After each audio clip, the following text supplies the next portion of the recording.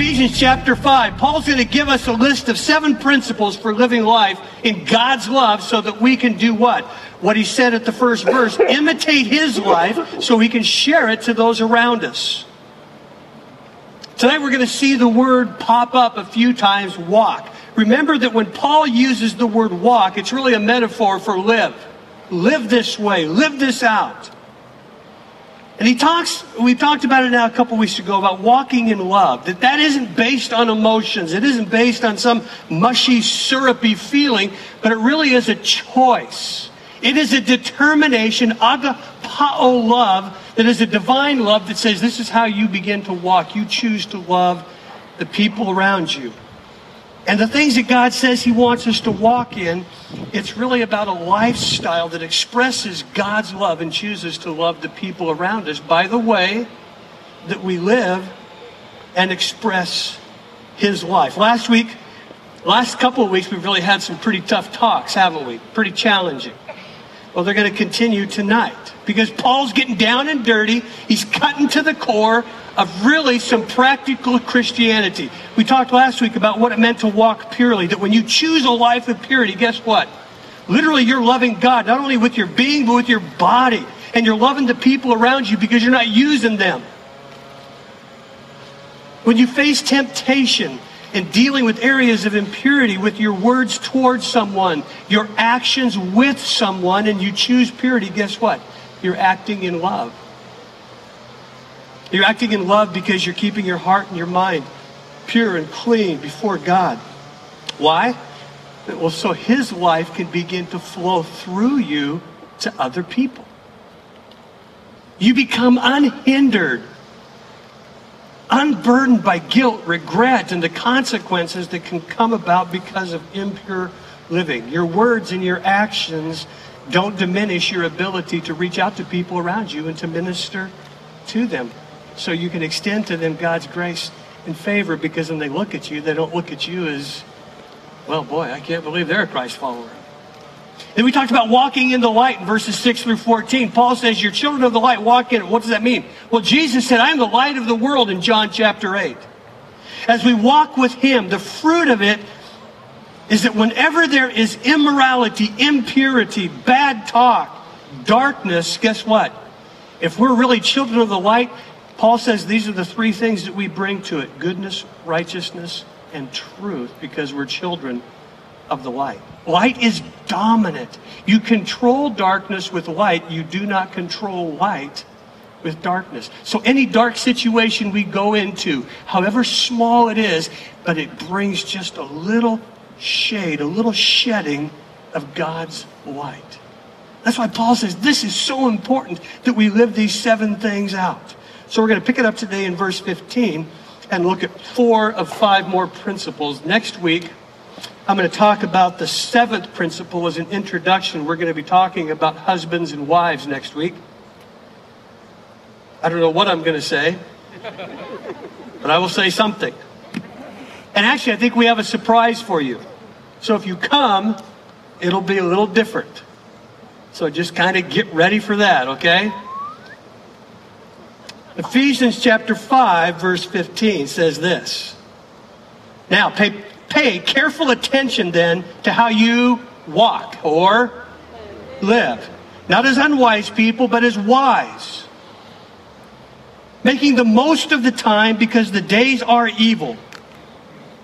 So don't be foolish, but understand what the Lord's will is. Don't get drunk with wine, which leads to reckless actions. Some of your translations will say debauchery. But, big but here again, be filled with God's Spirit. And then he moves to another section. Well, when you're filled with God's Spirit, these kinds of things are going to happen. You're going to speak to one another. There's going to be fellowship, and you're going to speak to one another in psalms, hymns, and spiritual songs. The psalms there are probably the psalms, the 150 that are in the book of Psalms. The hymns are songs they would have sung that focused on God, his character, and his works. Philippians chapter 2, verses 1 through 10 is probably one of those. There's another one in Colossians chapter 1 that they would have used in the early church to worship God. And of course, the spiritual songs are probably songs that focused on their experience what God did for them, kind of like when we sing about Amazing Grace today. So he says, I want you to be singing and making music to the Lord in your heart, giving thanks always for everything to God the Father in the name of our Lord Jesus Christ, and submitting to one another in the fear of Jesus Christ. So the third thing he says, you're supposed to walk in purity, walk in the light, but walk as wise people. What is wisdom? Well, it's the essence. The essence of it is simply this. It's the practical application of knowledge. So to be a wise person, you have to have knowledge about something, but then you got to walk it out. You've got to apply it. You've got to apply the knowledge that you have to the situation that you're involved in. A wise person in God's economy, based on the Bible, learns something, and then they go, aha, here's a moment where I can apply this. That's right. I shouldn't talk that way about my friend. Okay? I'm not going to do that.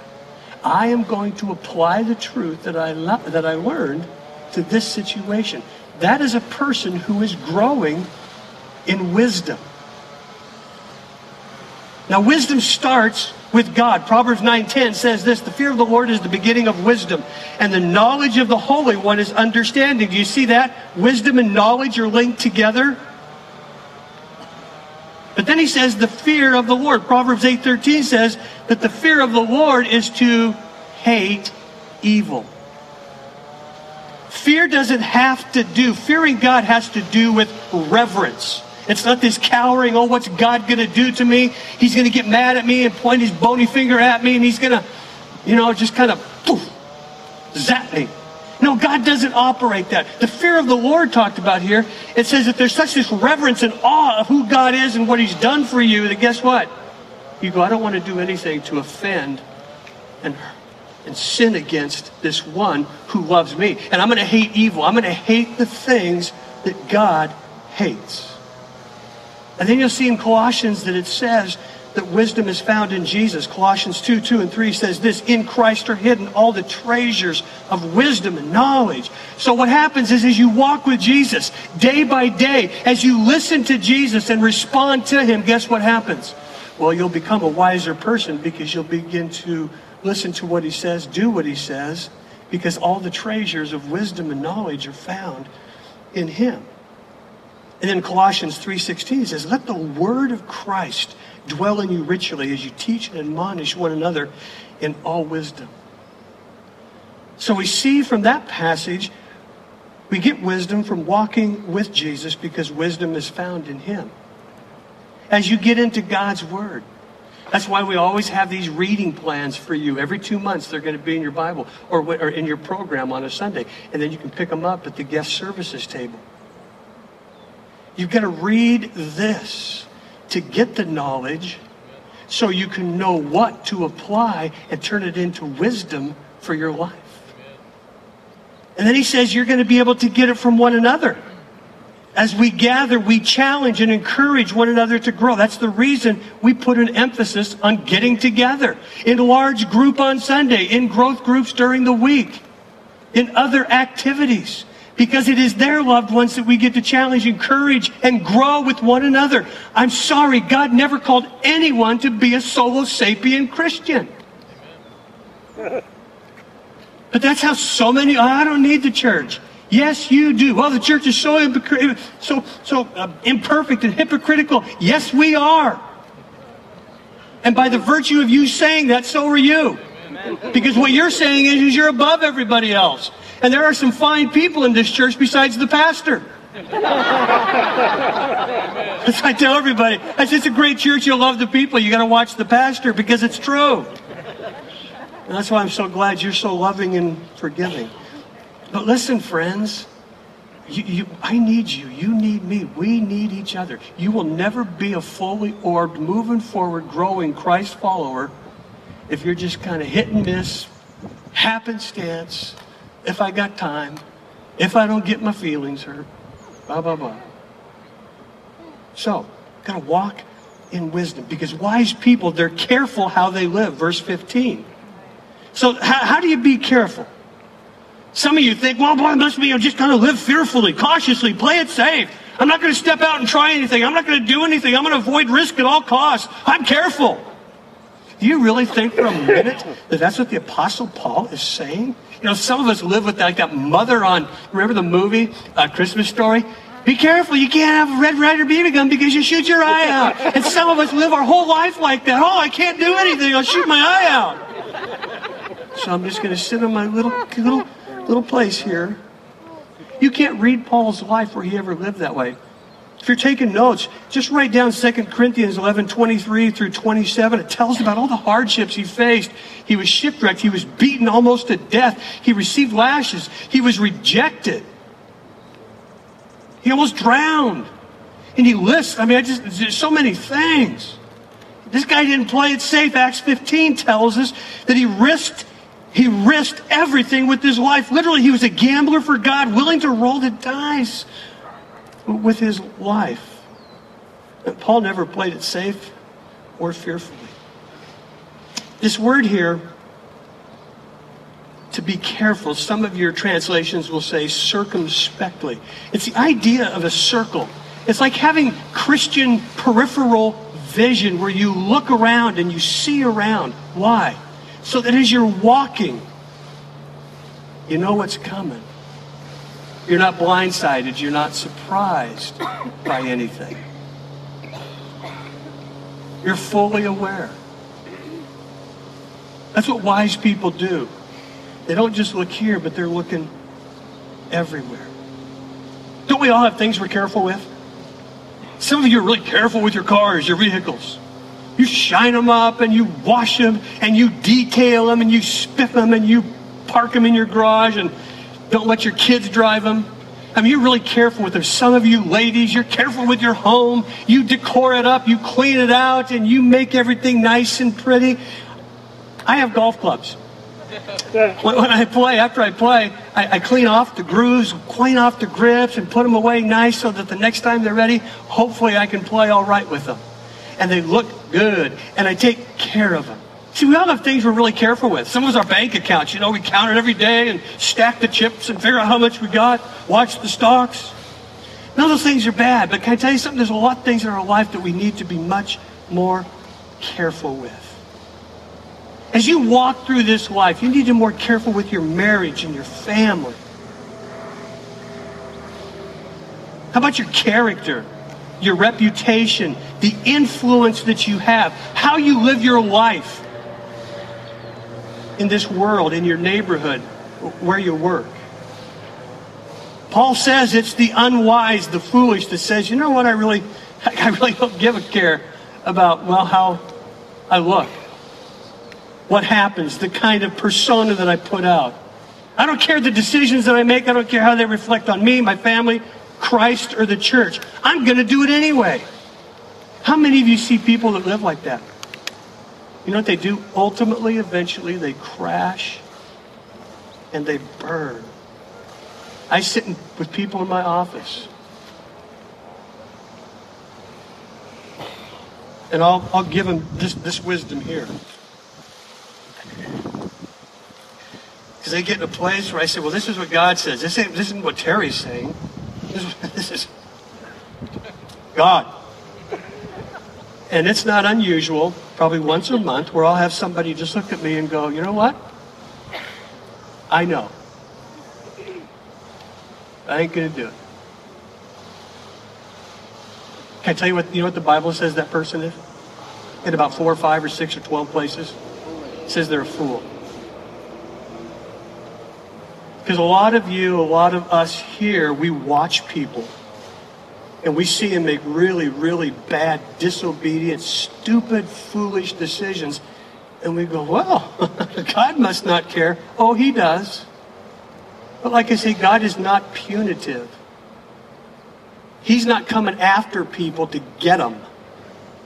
It's our sin that ultimately catches up to us and gets us. It's the foolish person who says it really doesn't matter. Then he says you got to make the most of your opportunities. A lot of your translations may say this, redeem the time. It's what it really means in the original. Of all of your resources, besides your money, what's the most important? It's your time. See, you can lose money. People can steal your money. People can crash your car. People can steal your stuff. But ultimately, it can be replaced. And guess what? You can make more money. But you can't get time back. Time can only be spent, but never saved. It's gone forever. There's no interest on it. You will either be investing it or wasting it. And God says, I've given every one of you an allotment of time, and I want you to make the most of it.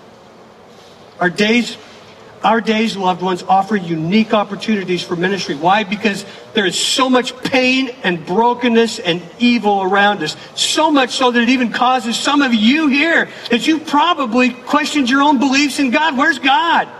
Because of the pain and the brokenness. Or you see it in somebody else, and people will say, well, why would God allow that to happen? I don't know.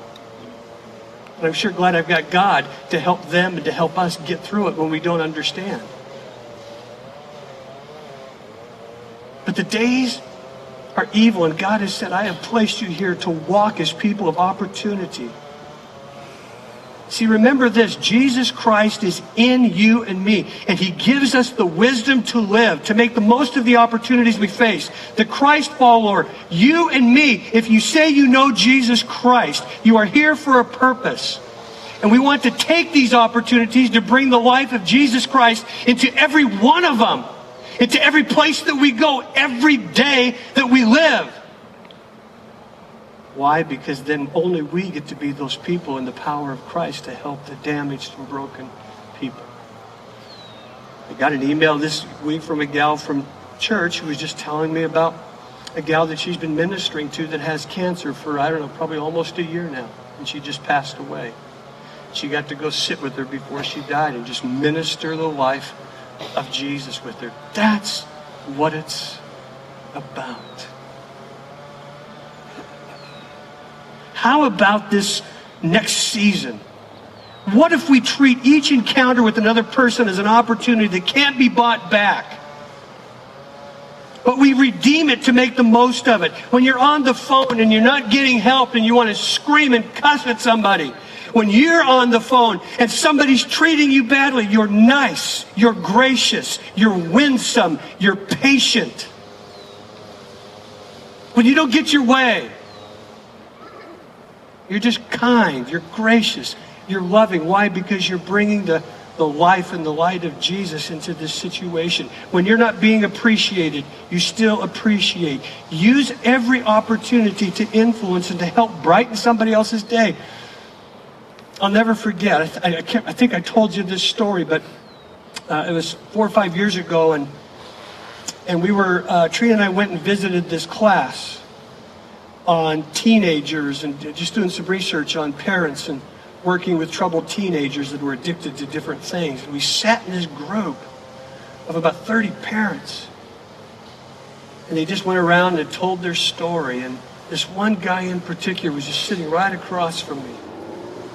He sat there as everyone shared their story. He just had his head down. You could just tell he was broken. Comes to be his time, he says, my wife and I were fighting because we can't decide what to do with our son who's addicted to drugs. He won't quit. And I want to ask him to leave, and she doesn't. And we can't, not only is that compounding the problem with his addiction, but now we're doing this. And you get just total hopelessness. I want to jump out of my chair and just go, man, let me just talk to you and pray with you for a moment. But you can't. So everyone starts talking again, and he takes off. And we get out in the car, and I say to Trina, did you see that guy? I haven't seen a person broken like that in a while. And we just stopped, and I prayed for him. I think it was a month later. Sitting in the conference room, and there's a couple from the outside that come in, and they want to talk to me. Sit down and see this guy. Like, I know him from somewhere. I'm sitting there just trying to figure out who he is, and he's telling me his story about his son. And all of a sudden it dawns on me, this is the guy that was in the meeting. And this was his story. He said, my son has been addicted to drugs. This last few days ago, he committed suicide in our backyard.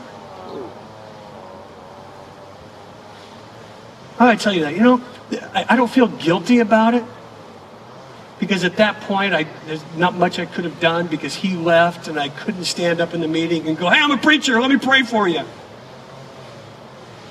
But that reminds me that every encounter that we are involved in, loved ones, we have to have a sense of what? Making the most of every opportunity. And I want to challenge you in this next season that you take some flyers, take some risks, take some time for opportunity to bring Jesus into times and situations that you go, oh boy, if I do this, I might look really. Do it. Good. Graciously, lovingly, naturally, but do it. You never know what God can do, and you never know what God can save with people who will just take a little leap and use their time.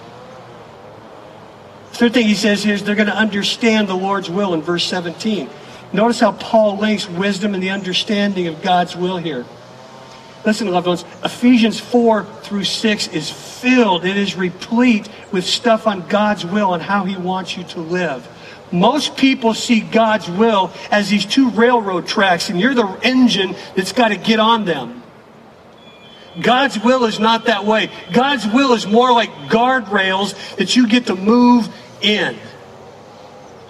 Scripture says in Psalms that God wants to give you the desires of your heart. If your heart is pure and right with God, guess what? Most of your desires will be what? Pure and right. And so you can make decisions based on being a pure and right person who lives with Jesus. And you don't have to sit there and fret, should I do this? Should I do that? Do it! If it isn't wrong, if it isn't illegal, unethical, unbiblical, and immoral, do it. Go have fun. Don't make God's will a big deal. Now, there are 6 areas that are, God's will is made up of 3 things. So I'm going to just give you a flyby on this, okay? There's the providential will of God. That's what God has decreed and determined in heaven, and he says this is going to happen no matter what. You got nothing to do with it. You can't pray it out, believe for it, or what. It's just going to happen. There's the moral will of God. That's basically what's in the Bible. He says don't lie, don't steal, don't cheat, don't lust, don't do this, don't do it. That's his moral will. And then there's the personal will of God. As you grow to understand the providence of God and his moral laws and you live it out, guess what? His will unfold for you very naturally. But some people go, well, okay, the Bible does talk about God's will. Let me give them to you really quick. 6 things. God's will, and this is what it states. You got the scriptures there. I'm not going to read them because I got to get through this. It's a flyby. God's will is that every person be saved. Come to know him personally. I have there are people that come and say, well, I want to know God. Do you know him personally? I want to know God's will. Well, do you know God? Well, no, but I want to know his will. Well, he wants you to know him because you won't be able to know his will until you know him. Secondly, be submissive. Be submissive. This is a hard one for some. Nobody wants to submit at work. Nobody wants to submit in church. Nobody wants to submit to your parents. Nobody wants to submit to this, that, or the other. That's God's will for you. Thirdly, be sanctified. The word means set apart. We talked about this last week. Sanctified means to be without impurity or pollution. That we're set apart from the world's ways and set apart to God's ways. We live on the right side of his moral will.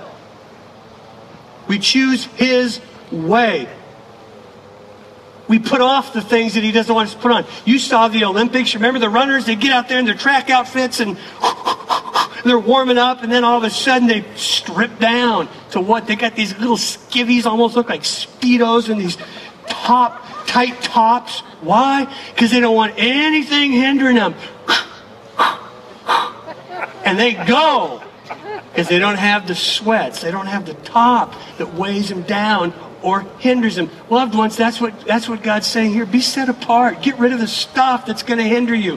Fourth thing is be willing to suffer. Yeah, I don't like that either. But there's going to come times in your life when the pressure of life, because you stand up for Jesus Christ, comes, and you stand up in a very nice, kind, gracious, loving, normal, natural way, and people are still going to cause you problems. Guess what? Be willing to suffer. That's his will for every one of us. Say thanks. We'll talk about this one in a few minutes. And it says be Spirit-filled. We'll talk about that one in just a minute too. See, as children of the light, we want to be committed to Jesus and to know what pleases Jesus. That's what we talked a little bit about last week. As I live, the more I live, friends, I hope the more that you live, I want to know what he wants, what he desires, so I can imitate that. So the thing here he says, and it's his will, is to walk in the Spirit. See what he says? And don't get drunk. He says, don't get drunk with wine, which leads to reckless actions or debauchery, but be filled with the Spirit. There's two commands there. Literally in the original, they're commands. Don't get drunk. Be filled with the Spirit. Don't get drunk. What do you mean? Don't get drunk. This would be a great standalone message here. But I want to make a few points. Because people ask. There are teetotalers here, and there are those who imbibe adult beverages at Creekside. Now hear me. Now this is kind of serious. I know it's kind of funny, but it's kind of serious. Because it's a command. The Bible doesn't forbid drinking. It does forbid drunkenness. What is drunk? You might say. I know how people operate, you know? Okay, legally, it's the blood content of 0.8, but we're not legalists and we don't carry breathalyzers, do we? Well, Freddie does, but I saw him earlier. The dictionary defines it as having faculties impaired by alcohol. Alcohol, friends, you know this, it's a drug, it's a depressant that can cloud thinking and impair judgment. Paul says it leads to debauchery. The word in the original language, for those of you who care, is asotia. It's an interesting word. It literally means excess. It means to riot. It means wastefulness. And that's, when you think of really ongoing drunk people, aren't those the things that happen? It's excess. They become riotous in their vocabulary, their talking, and their living, and they also become very wasteful. Now hear this. This is what's interesting, is that this is the negative root word of another word related to it called soteria. The word soteria means salvation.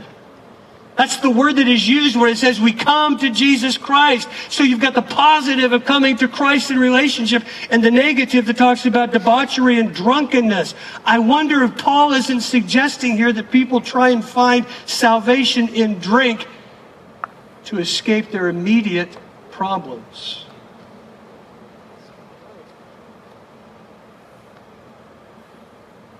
The comparison that Paul makes here, it's possible that he is suggesting that people, well, you know what, this will help me find some salvation for this day or this week or this month. And isn't it interesting that we'll oftentimes describe getting drunk or, hey man, I really got wasted. Asotia.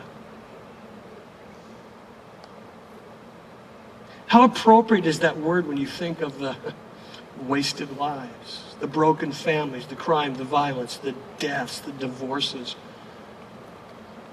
the hurt, the loneliness that is related to alcoholism. Why? Because people use it to self-medicate, to give strength, help, relief, to get through a season, a time, a day, every day, whatever it is, but ultimately it wastes life when it's done in excess.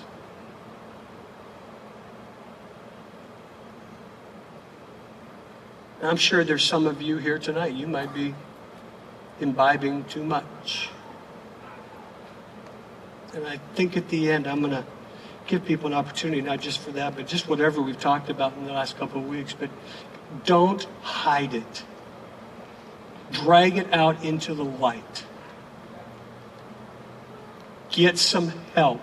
As I said last week, I would do anything to help you. It gets worse before it gets better. I've seen it over and over again. Now let me give you a quick sidebar about Creekside. As a church, we understand and acknowledge, I teach because I want to be biblical, that you cannot say that abstinence is biblical. You cannot say you cannot drink. You just can't do that. And I admire and I'll applaud anybody that says they don't drink and never have. And that's great. But don't put other people down that can do it with a sense of, no pun intended, sobriety.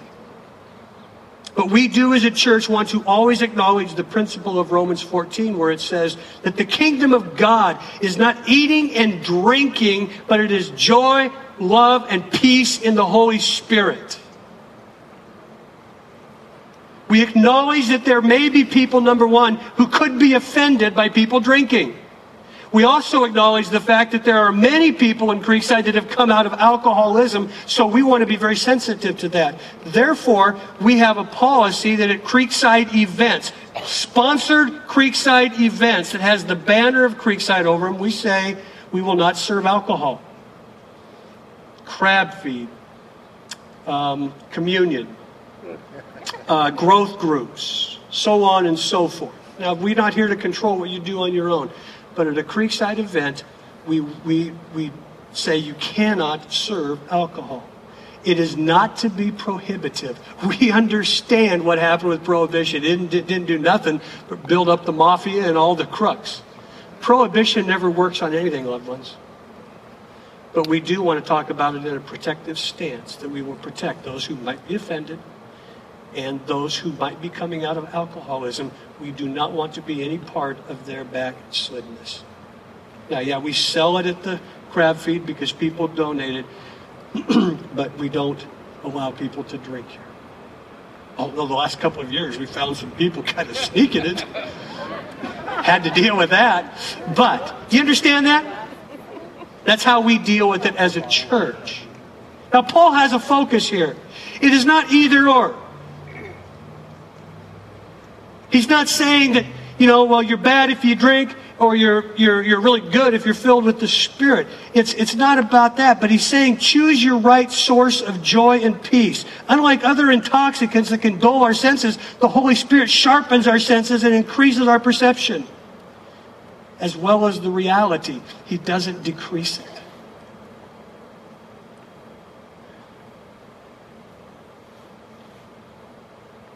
You're enabled with the Holy Spirit to live purely and to respond to others in a godly, loving way that is real and natural.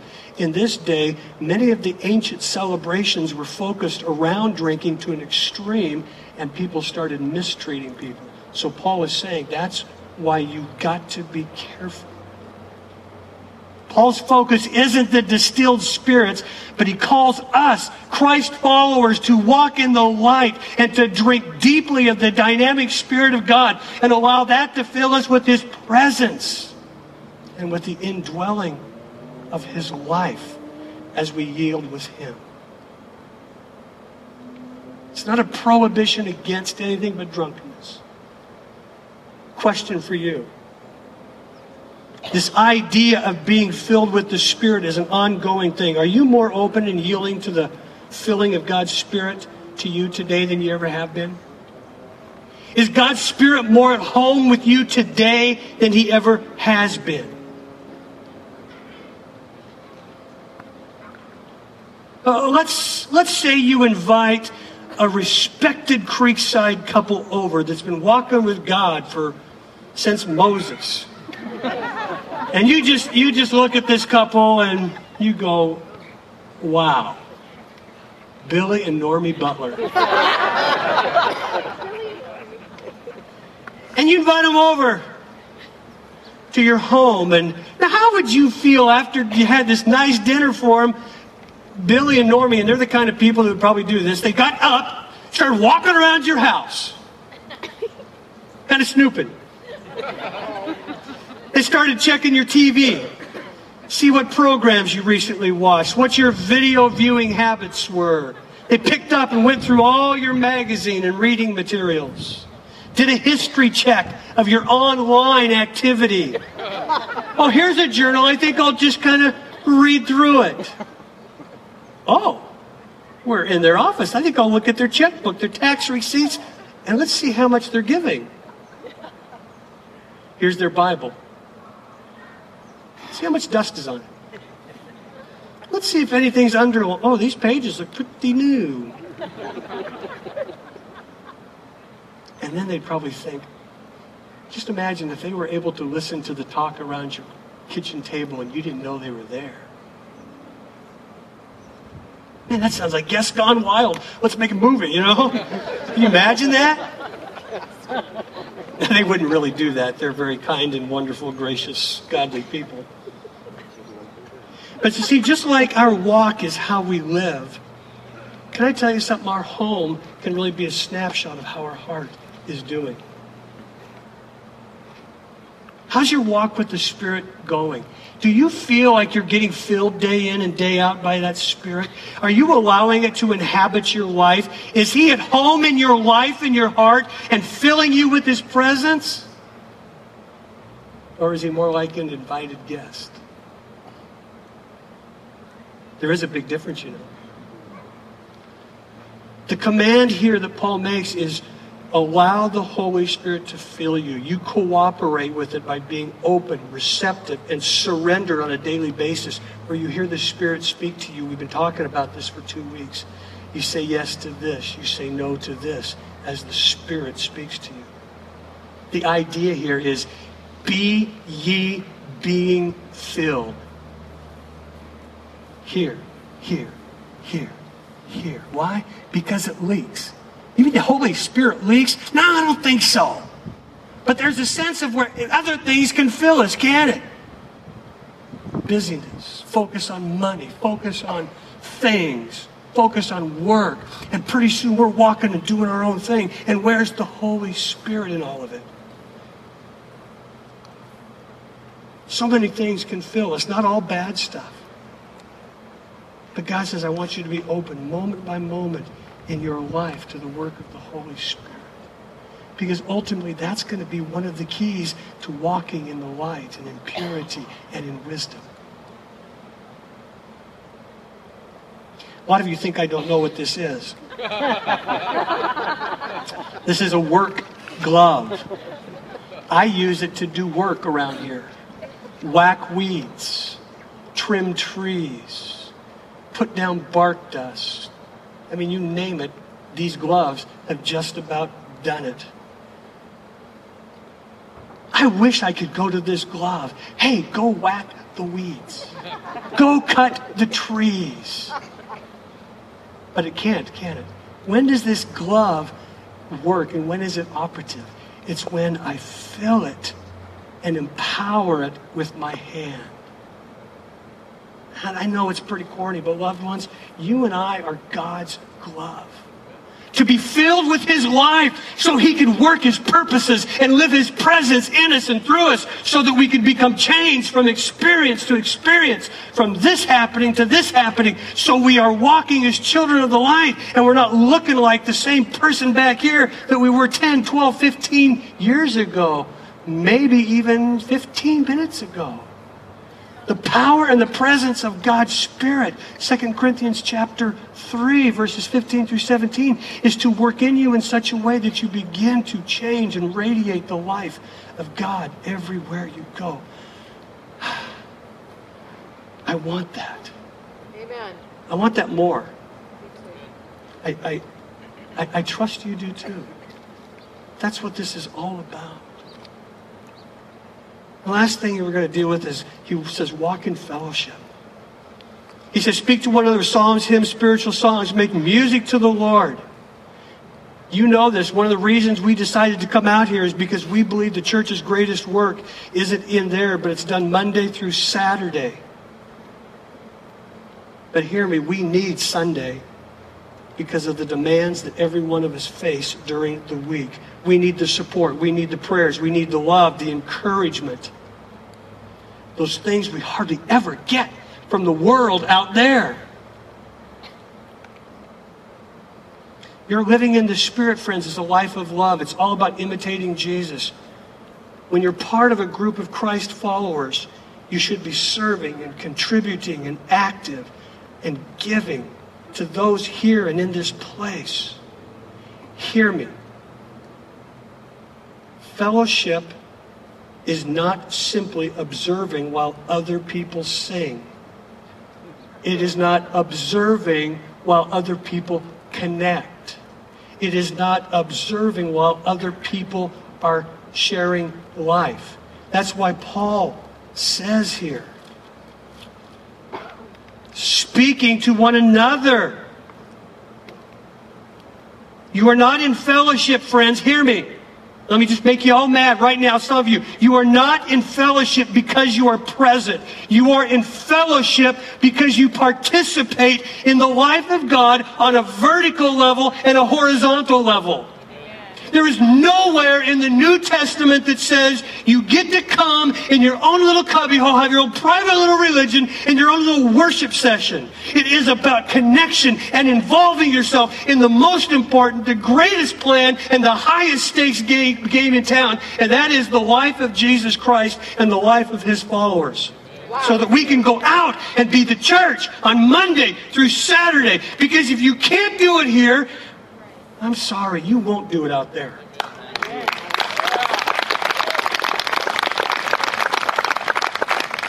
Dang, I haven't preached for a while, have I?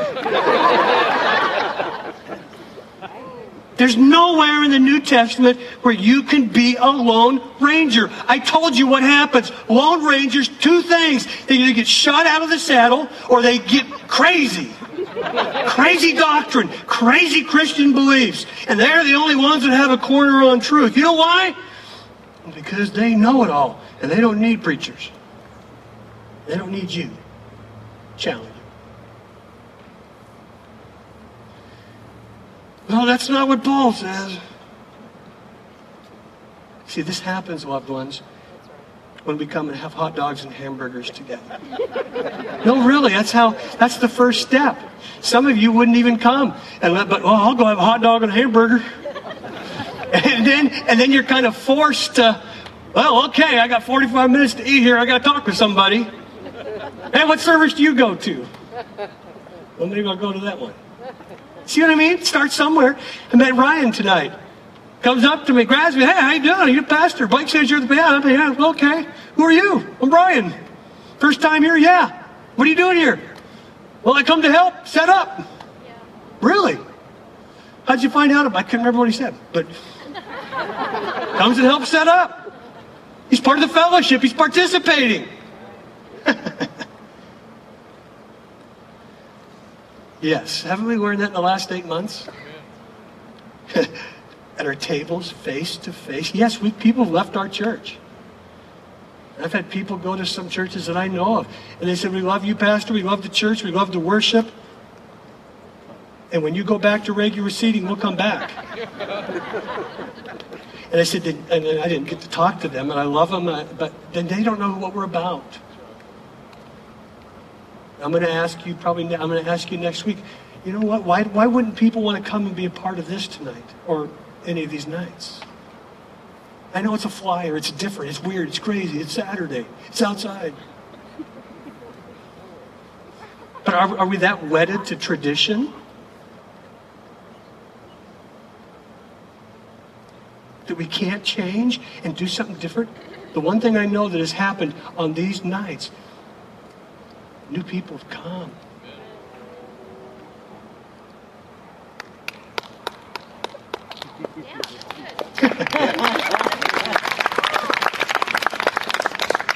See, this is all about loving the body of Christ. This weekend, my kids are going to come over tomorrow and Monday. Our grandkid and 2 boys and daughter-in-law. What we decided to do this year was we're going to have a staycation. We're going to come over, it's going to be like a big Riley slumber party. We're going to watch movies and eat bad food. Play games where I get really mad and try to win. The boys are used to that, so it's what they grew up with. But you know what's going to be really fun is we're all going to be there. We're going to be participating We're all going to be together for about 48 hours. That warms this Father's heart.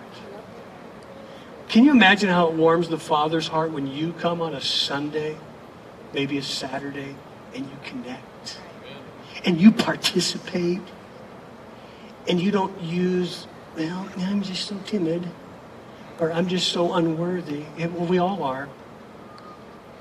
But there's a place for everybody. Can you sense the Father's delight in his kids when you participate and don't isolate? Last thing.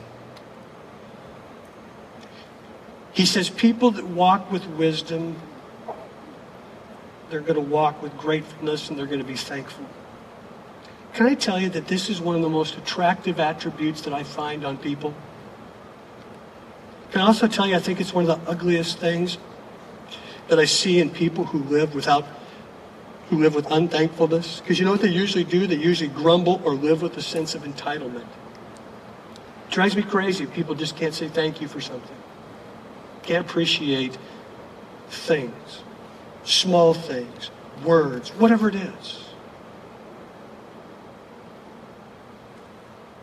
See, when you don't complain and grumble, but you live with a thankful heart, it's a sign that you know your God and you trust your God.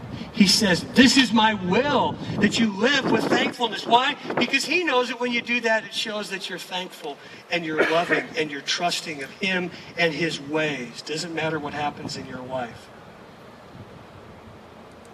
And then you know what happens? It's about this Monday through Saturday thing.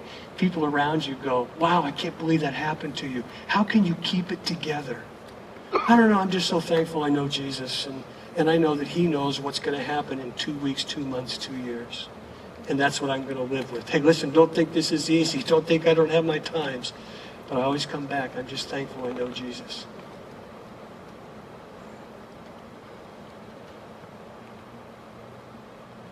When you complain, your ministry will always diminish, loved ones. But when you're thankful and have that kind of a spirit, people will always be around and they'll be attracted to you. Because they'll know there's a different spirit in you. You're filled with the Holy Spirit of God.